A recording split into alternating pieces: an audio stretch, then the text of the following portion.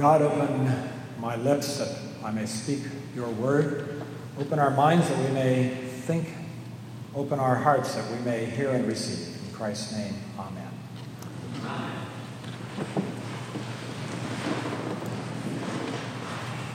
Given the time of year that we are in, when we and churches pretty much everywhere are undertaking their fall stewardship campaigns, you might think that this parable had been placed in the lectionary precisely for this season and for that reason.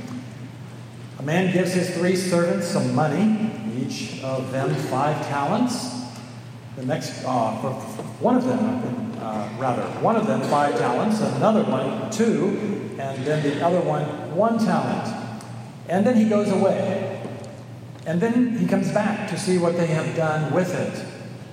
Have we invested wisely for the kingdom of God seems to be the question here in this parable. A talent in Jesus' day was, of course, a unit of money, and there was actually a lot of money. It was originally a unit of measure of weight, presumably for gold or other precious metals. 1 talent was the equivalent of about 15 years' wages for a day laborer. Perhaps today's equivalent of maybe $200,000 or something like that, a significant sum of money. Which means that 5 talents would be like $1 million. The man who received $1 million in our parable, we are told, invested it, and when his master returned, gave $2 million back to his master. Now that's giving, isn't it? That's 200% tithing. That's more than probably any of us here do. Now I can imagine too that some preachers might take advantage of this parable to talk about stewardship of time and talent. The word talent actually came into the English language in the Middle Ages because of this parable. And it came to mean special God-given abilities or skills. Skills like music or artistic talents, or talents for business or mechanical things. We speak of talents in many different ways, don't we? But we've got to be honest here. This parable is not really about the stewardship of money, and it's not really about the stewardship of our talents in the modern English sense of that word. But it is about stewardship. This is a parable about our stewardship of the gospel. If you look at the parable carefully, you'll see that it's really an allegory. There is a man who is going away. That represents Christ. The servants, translated here from a word that can mean either involuntary or voluntary servants, refers to the disciples. Unfortunately, our NRSV translation says slaves, which I think is an unfortunate translation in this situation. But it refers to the disciples. All of Christ's disciples, those who give their lives willingly to Christ. This parable comes here in Matthew's Gospel during Jesus' final discourse with his disciples near the very end of his ministry, just before his crucifixion. Jesus was preparing them for the time when he would be going away, but he was also saying to them, I'll be back. And I have some expectations of you while I'm away. I've given each of you a very precious gift. And when I come again, I want to see what you've done with it. Those who use it, those who take some risks with it, put it to work, will be rewarded. Those who are cautious, whose only interest is in protecting it, preserving it, those who hide it, making sure no one takes it away from them, they will have it taken from them and given to others. That was the meaning of this parable. Now, Matthew's Gospel was recorded, scholars believe, near the end of the 1st century, when the early church was having to come to terms with the reality that the second coming of Christ had not yet happened. You'll remember that we talked about that here last week as well.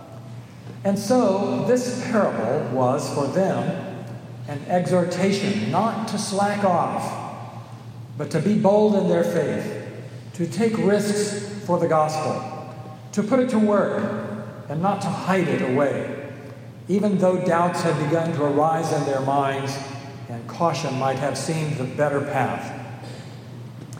So what about us 2,000 years later? How does this parable strike you as a Christian today in the year 2017?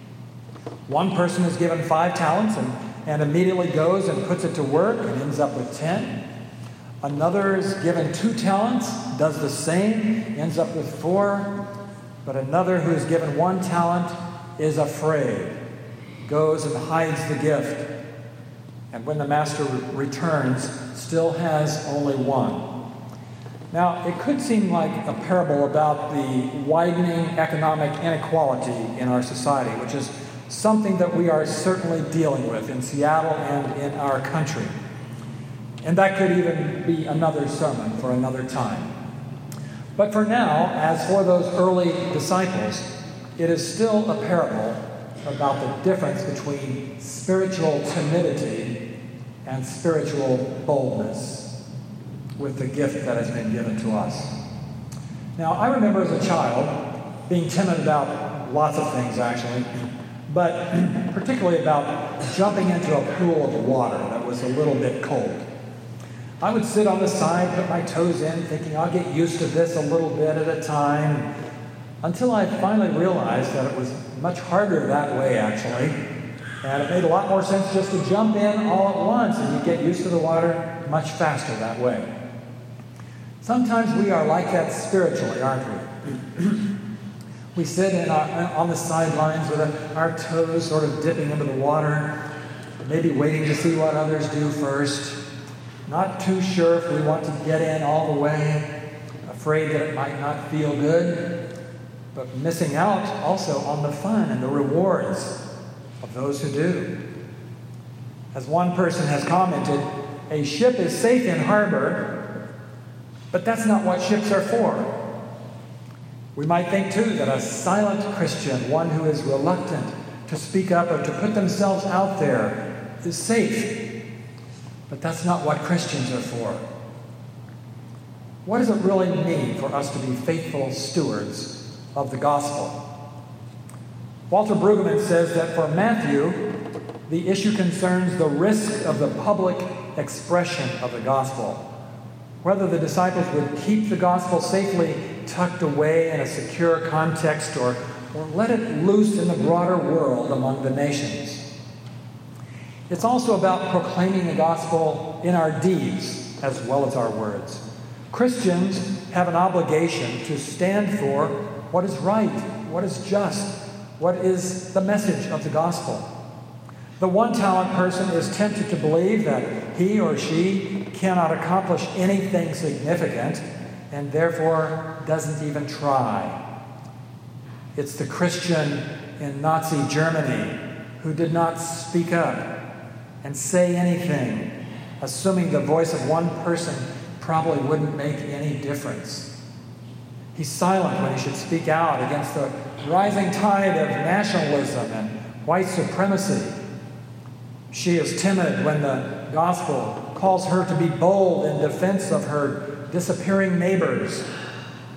And their silence was a tragic example of Christians who selfishly hid the treasure that they had been given.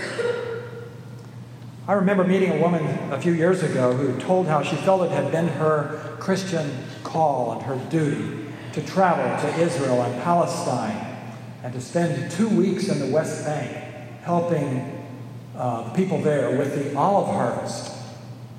She knew that her presence there could be dangerous, but that it would also perhaps help to prevent some of the Palestinian farmers from being shot while they were picking their olives. She went to work alongside Palestinians and Israelis too, and anyone else who wanted to bear witness through their deeds to the dignity of every human being and to their right to a secure livelihood. She knew that her being there might help cast a light on the destruction of trees that has ruined the livelihood of so many Palestinian families, and that just her presence there would be a witness to the injustices they face on a daily basis. She would not hide the good news, but instead she put her life her own body on the line to share it because she believes in the gospel and would not hide it away. She was putting not only her talents in harvesting a crop to use, but the gift of her deep love of God and of her neighbor that are at the heart of the gospel. Now, there are, of course, many ways for us to be good stewards of the gospel. Some will live out the gospel in their commitment to social justice. Others in their presence with the sick, the elderly, the dying, or their feeding of the hungry, or taking in the stranger, or clothing the naked. Some are evangelists who introduce others to Christ through the spoken word. But we are all asked to be engaged, taking risks with the gospel, and not merely sitting on the side with our toes in the water. Jesus commends those who have used their talents and increased their value, and he calls them good and faithful servants. Now, the meaning of good and faithful doesn't have to do with theological correctness. It's certainly not passive waiting around or even strict obedience to clear instructions or believing in a certain way. But it's active responsibility that takes initiative and risk, and that trusts that the Master's gift at least will not be lost through their efforts, and more likely will be multiplied because of them. The Master gives no instructions about what to do with the money. So faithfulness is not about merely being obedient to directions. Each of us as servants must decide how to use our time during our Master's absence.